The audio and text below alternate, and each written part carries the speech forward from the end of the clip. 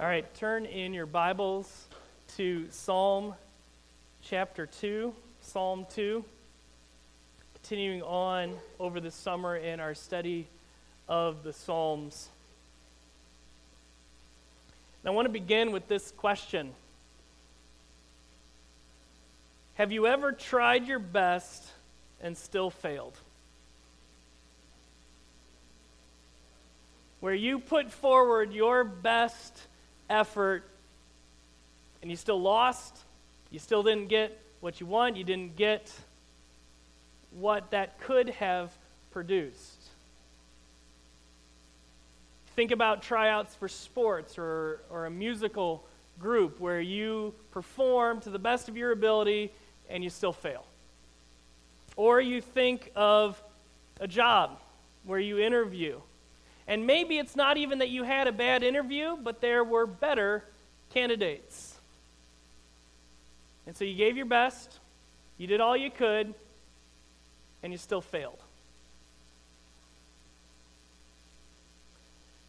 In Psalm 1, which we looked at last week, we talked about finding life and blessing through obedience. And that if you make the right choices, if you obey God and follow His word, you will find blessing. And if that was the only psalm in the Bible, Christianity would be just like every other religion. Do your best and everything will work out. But we know, first of all, that we don't always do our best, that we fail. And though we might want to obey God and His word, and even if we tried really, really, really hard to do it, we could never measure up to the standard of holiness of God. And so if Psalm 1 was it, if Psalm 1 was the only psalm in the Bible, we'd be pretty hopeless. And we might be a little depressed because we know that we couldn't live up to it and therefore we could never experience blessing. Thankfully, there's more than one psalm in your Bible. And Psalm 2 is the second piece of the puzzle. Now, I said last week, and I'll say it again this week, that Psalm 1 and Psalm 2 are sort of the introductory chapters to the book. In these two psalms helps us to understand what the book of Psalms is all about. And one of the clues that this is true is to look at the beginning of Psalm 1 and the end of Psalm 2. I think I have a slide for this one, Matt. So if you look at Psalm 1:1 and Psalm 2:12, look what they say. Here's Psalm 1:1. Blessed is the man who walks not in the counsel of the wicked, nor stands in the way of sinners, nor sits in the seat of scoffers, but his delight is in the law of the Lord, and on his law he meditates day and night. That the way we find blessing and life, the way we were meant to live, is found in obedience to God's word. But then look at the end of Psalm 2.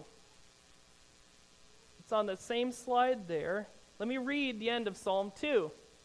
Blessed are all who take refuge in Him. So we have the very first verse of Psalm 1 begins with this idea of being blessed and finding blessing from God. And the very last verse of Psalm 2 ends with this idea of finding blessing from God. And so these two psalms are like puzzle pieces that fit together to help us understand, how do I live the blessed life that God created me to live? I shared this quote last week, but it bears sharing again. This is from someone summarizing the book of Psalms. And he says, Psalms is the prayer book of God's people who are striving to be faithful to the commands of God's word, that's Psalm 1, as they hope and wait for the future messianic king, Psalm 2. That we find blessing in obedience, but that's only part of the story. Because if blessing was based on our obedience, none of us would have it. And so the second part, Psalm 2 here, is going to introduce us to a king. And blessing is found in finding our refuge in him. And we're going to explore this morning what that means. First, we're going to talk about who that king is. Spoiler alert, it's Jesus. But secondly, we're going to try to unpack and understand what it means to take refuge in him. So our big idea, if you're following along this morning in the outline provided in your bulletin, is this: the hope of blessing is only found through King Jesus. So let's look at point number 1 there. The Lord laughs at the rebels. So verses 1 to 4 of Psalm 2. Follow along as I read. By the way, I totally forgot to mention this, page 448 in the chair Bibles. So Psalm 2, verses 1 to 4. Why do the nations rage and the peoples plot in vain? The kings of the earth set themselves, and the rulers take counsel together against the Lord and against his anointed, saying, "Let us burst their bonds apart and cast away their cords from us." He who sits in the heavens laughs, and the Lord holds them in derision. So again, as we talked about last week, the Psalms is poetry, collection of poems and songs. And so we have this, again, a vivid picture of rebellion against God. Why do the nations rage and the peoples plot in vain? The rumbling of a crowd beginning to riot. And then verse 2, the kings of the earth set themselves and the rulers take counsel together. All these enemy kings gathering for war and making a plan to fight against their common enemy. War is coming. Rebellion is coming. And maybe as a flavor of surprise, it is war against the Lord. That there is a rebellious people from all nations fomenting war, a revolution against the God of the universe. They want to declare their independence from God and his anointed, his chosen person.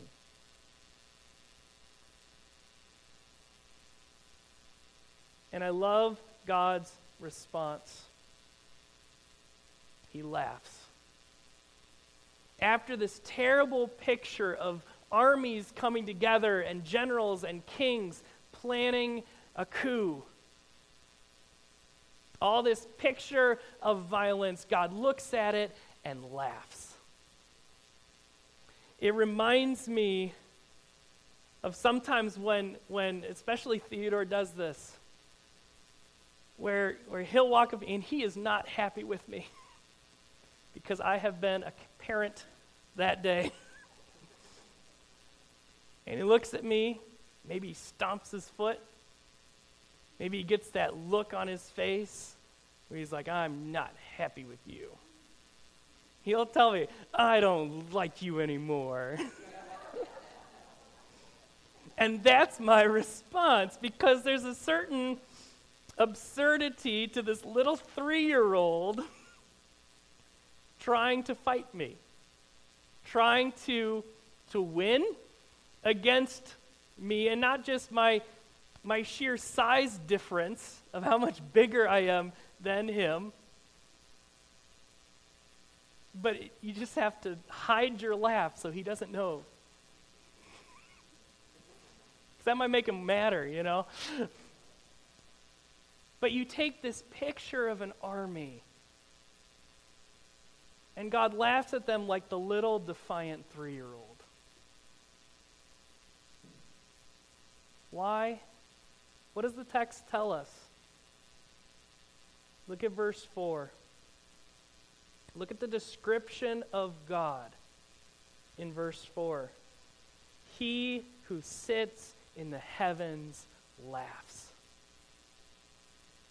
No army, no matter how big or how smart or how strong, is nothing more than a child having a temper tantrum to the Lord who sits in the heavens. It is so unfair, the fight, that God laughs.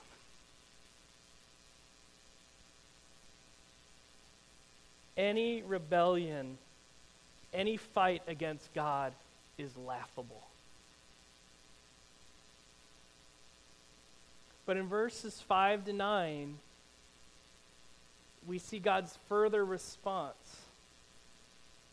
And again, the picture up until now has been one of war.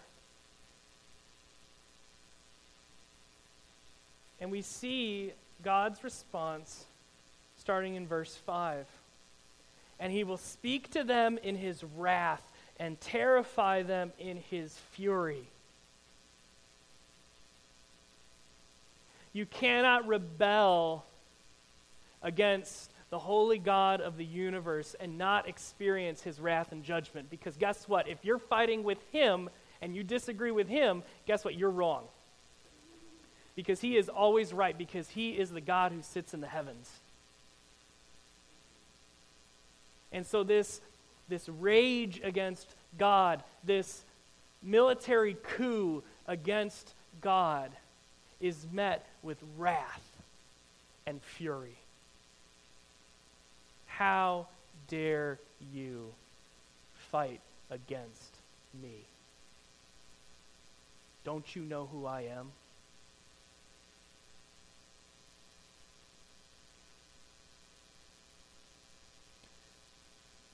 But then, we might expect God to describe some form of judgment. And he does, but in a different way than we might expect. Look what God does because of his wrath against this rebellious people. Look at verse 6. So again, think, this is what they have done. They have tried to revolt against God and rebel against him, and in his wrath he speaks, and then he acts in verse 6. As for me, I have set my king on Zion, my holy hill. When you read this with fresh eyes, you come to that and you're like, I don't know if I really expected God to do that.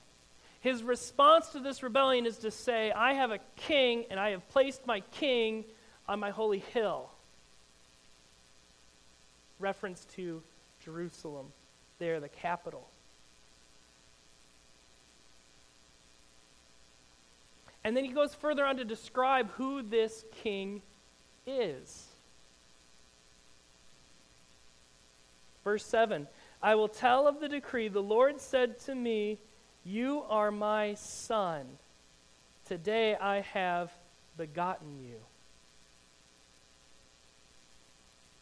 And this should remind us of the promise that God made to David in 2 Samuel 7. Matt, I think I have a slide on this one.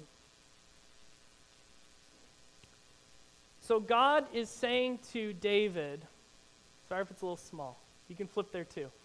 But God is saying to David, look, you wanted to build me a house, a temple, but I'm going to build your house, meaning kingly dynasty. A little play on words there in the Bible. And if you look at verse 14, starting at verse 12, when your days are fulfilled and you lie down with your fathers, this is talking to David, I will raise up your offspring after you, who shall come from your body, and I will establish his kingdom. He shall build a house for my name, and I will establish the throne of his kingdom forever.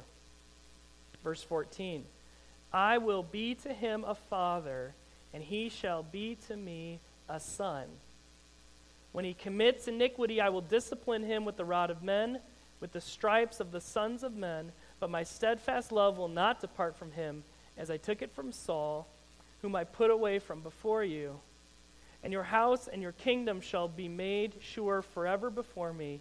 Your throne shall be established forever. So that's a promise God made to King David, that he would treat David's descendants like a son. And so Psalm 2 reminds us of 2 Samuel 7, and as we'll get into a little bit later, the New Testament, when it quotes Psalm 2, is very clear that Psalm 2 was talking about Jesus. And so this kingly arrangement, in fact, the whole king line that came from David was meant to help people later understand Jesus. To where it would not be someone who was treated like a son, but in fact would be God's son. And so that helps us connect Psalm 2 to who Jesus is as the Son of God. And so God is going to put his very Son on the throne. His representative to the people. But what will he do? Let's look at verse 8. First of all, this king, this son king, will rule over a people. Look at verse 8. Ask of me, and I will make the nations your heritage, and the ends of the earth your possession. So again, we need to think about a king. Kings had nations. Kings had people under them that they were responsible for, and that those people were responsible to them. Jesus is the same way. As a king, he has a people. And what do we notice about these people? They are from every nation on earth. Again, look at verse 8. I will make the nations, plural, your heritage, and the ends of the earth your possession. Kings had boundaries, but this king, as the Son of God, has no boundaries. His people are from the ends of the earth. From Whidbey Island all the way to the islands in the South Pacific. From every tongue, tribe, and nation, Jesus as king will have a people.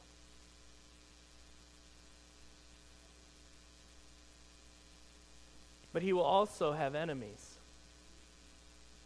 Look at verse 9. You shall break them with a rod of iron and dash them in pieces like a potter's vessel. The rod of iron is a very common phrase or image in your Bible to talk about a king's rule and a king's authority and power. In fact, we'll see language like this in the book of Revelation near the end, where we represent King Jesus as coming in power. Revelation borrows language from Psalm 2. And so with a rod of iron as a king, you rule your people. They listen to you. They obey. But it is also, as you see in the second half of verse 9, a picture of judgment. One of the jobs of a king back then was to adjudicate legal issues. And so one of the jobs of the king was to render judgment. And King Jesus is the same. That his enemies, those who are guilty, will be brought to justice. And again, a very vivid picture of justice here. Rod of iron versus a clay pot. The iron wins every time.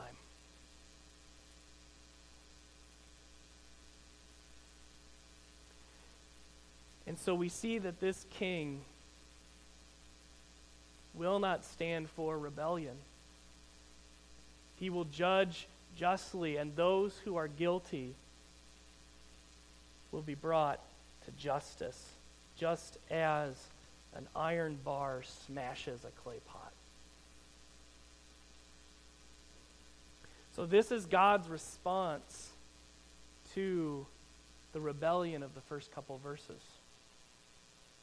This is how God responds to sinful people rebelling against a holy God. He installs a king who will judge the people and will find them guilty and innocent. And so the people have rebelled. God has responded and said what he is going to do. And then the last piece of Psalm 2 is the response of the people to this king. How will they respond to the king who rules with a rod of iron and smashes his enemies like clay pots?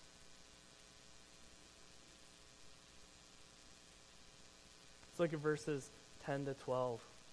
Now therefore, see the connection there? If all this is true, and it is, therefore, what are you going to do? Now therefore, O kings, be wise. Be warned, O rulers of the earth. The psalmist is saying, listen. Make the right decision. The stakes are high. These are issues of life and death, life and judgment. So be warned and be wise. Serve the Lord with fear and rejoice with trembling. Again, this is a common phrase used in your Bible to talk about our relationship with God. This is a sense of fear. So we need to understand, what does it mean for me to rightly fear God? It's very important because your Bible is full of this phrase. So we need to rightly understand it. And you can abuse it and you can make it impotent. So we need to rightly understand what it is. Let's look what the text says. Verse 11, serve the Lord with fear. There's a sense in which the fear of the Lord is serving, being obedient to what God has said. Again, connecting us back to Psalm 1, following what God has written in his word and in obedience. That just like the servants would serve a king in their country, so too we serve the Lord.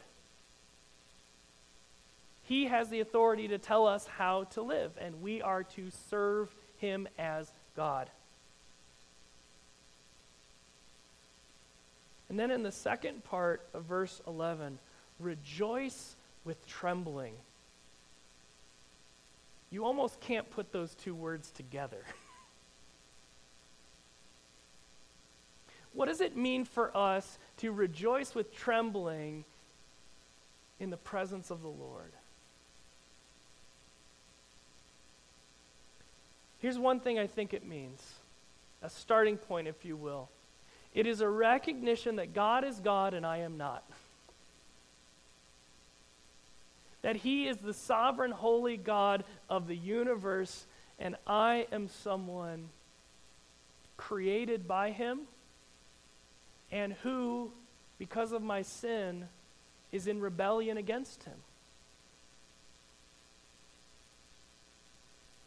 that I can rejoice that he is my God and he created me exactly the way that I am, and that I am fearfully and wonderfully made.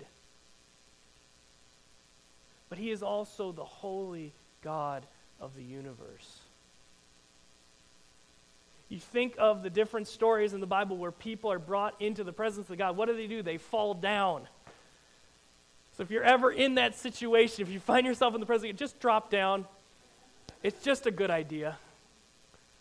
But why? Because of the weight of glory and majesty that they fall to their knees saying, I am unworthy. And that's where we begin this idea of fear of the Lord, that he is our king, he is our ruler, and he is our God.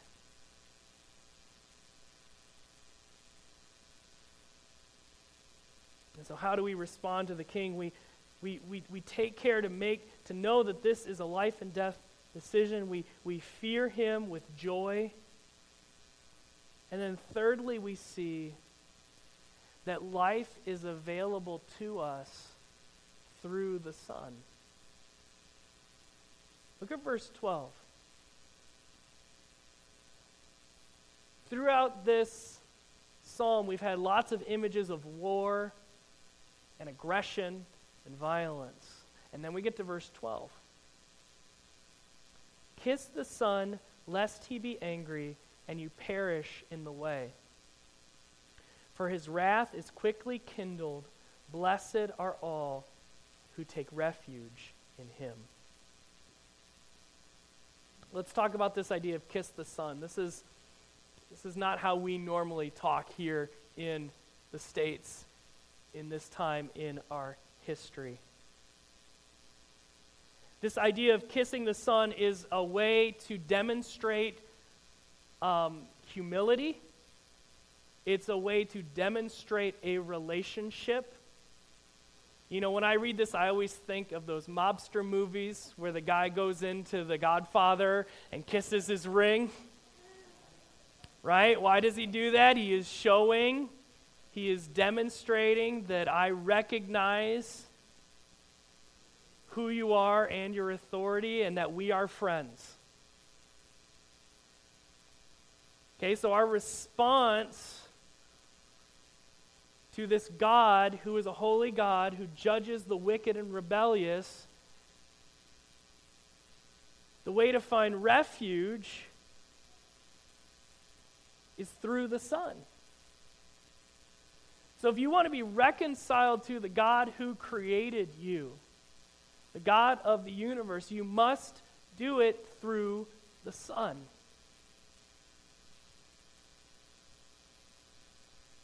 And if you do, if you reconcile yourself to God's Son, you will find life. Again, that last sentence there, blessed are all who take refuge in him. Blessed are all who take refuge in the Son. And again, as we defined blessing last week, this idea of God's favor and life as we were always meant to live. So life is found through the Son. The life you were meant to live is found through the Son. And so then we have to ask this question. What does it mean to take refuge in the Son? If I want to find blessing, if I want to have the life, the abundant life that God wants for me, what does it mean to take refuge in the Son? And again, this is where the New Testament is so helpful for us understanding Psalm 2, is the New Testament is very clear that Psalm 2 is talking about Jesus. And how do I find refuge in Jesus? And again, the Bible is very clear about that. That as a refuge from our sin and the judgment that sin deserves, the Bible is very clear that we repent of that sin and we place our personal trust in Jesus Christ. And when we do that, we find life. And Psalm 2 helps us understand it is only through the Son that life can be found.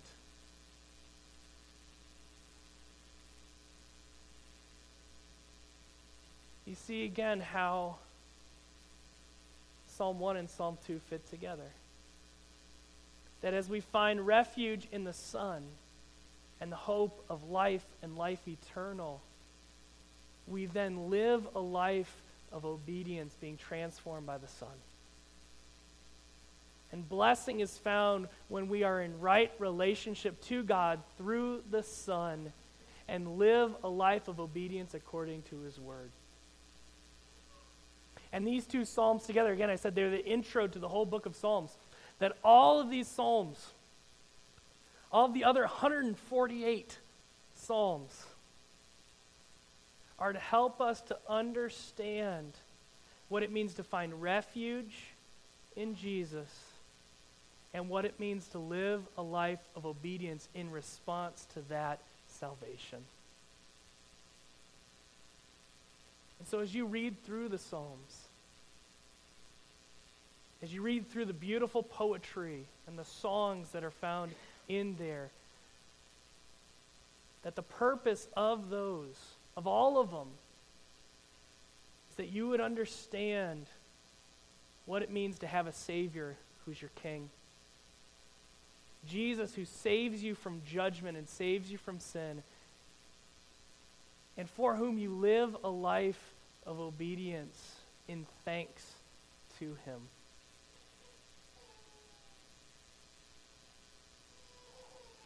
Interestingly, Psalm 2 is one of the most quoted chapters of the Old Testament in the New Testament. And so we understand that this is the point of our Bible, that God didn't wipe us out as rebels. He didn't just destroy us in our sin, but sent a king to live among us, to die for us, and in whom we can find forgiveness and eternal life when we place our faith in Him.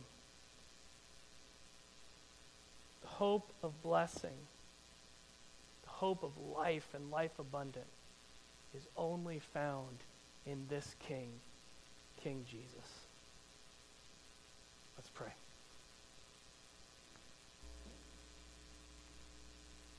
Father God, we thank you for Psalm 2 and that you did not destroy us in our rebellion, but sent your Son to die for us, to reconcile us back to you so that we can live the life you've created us to live.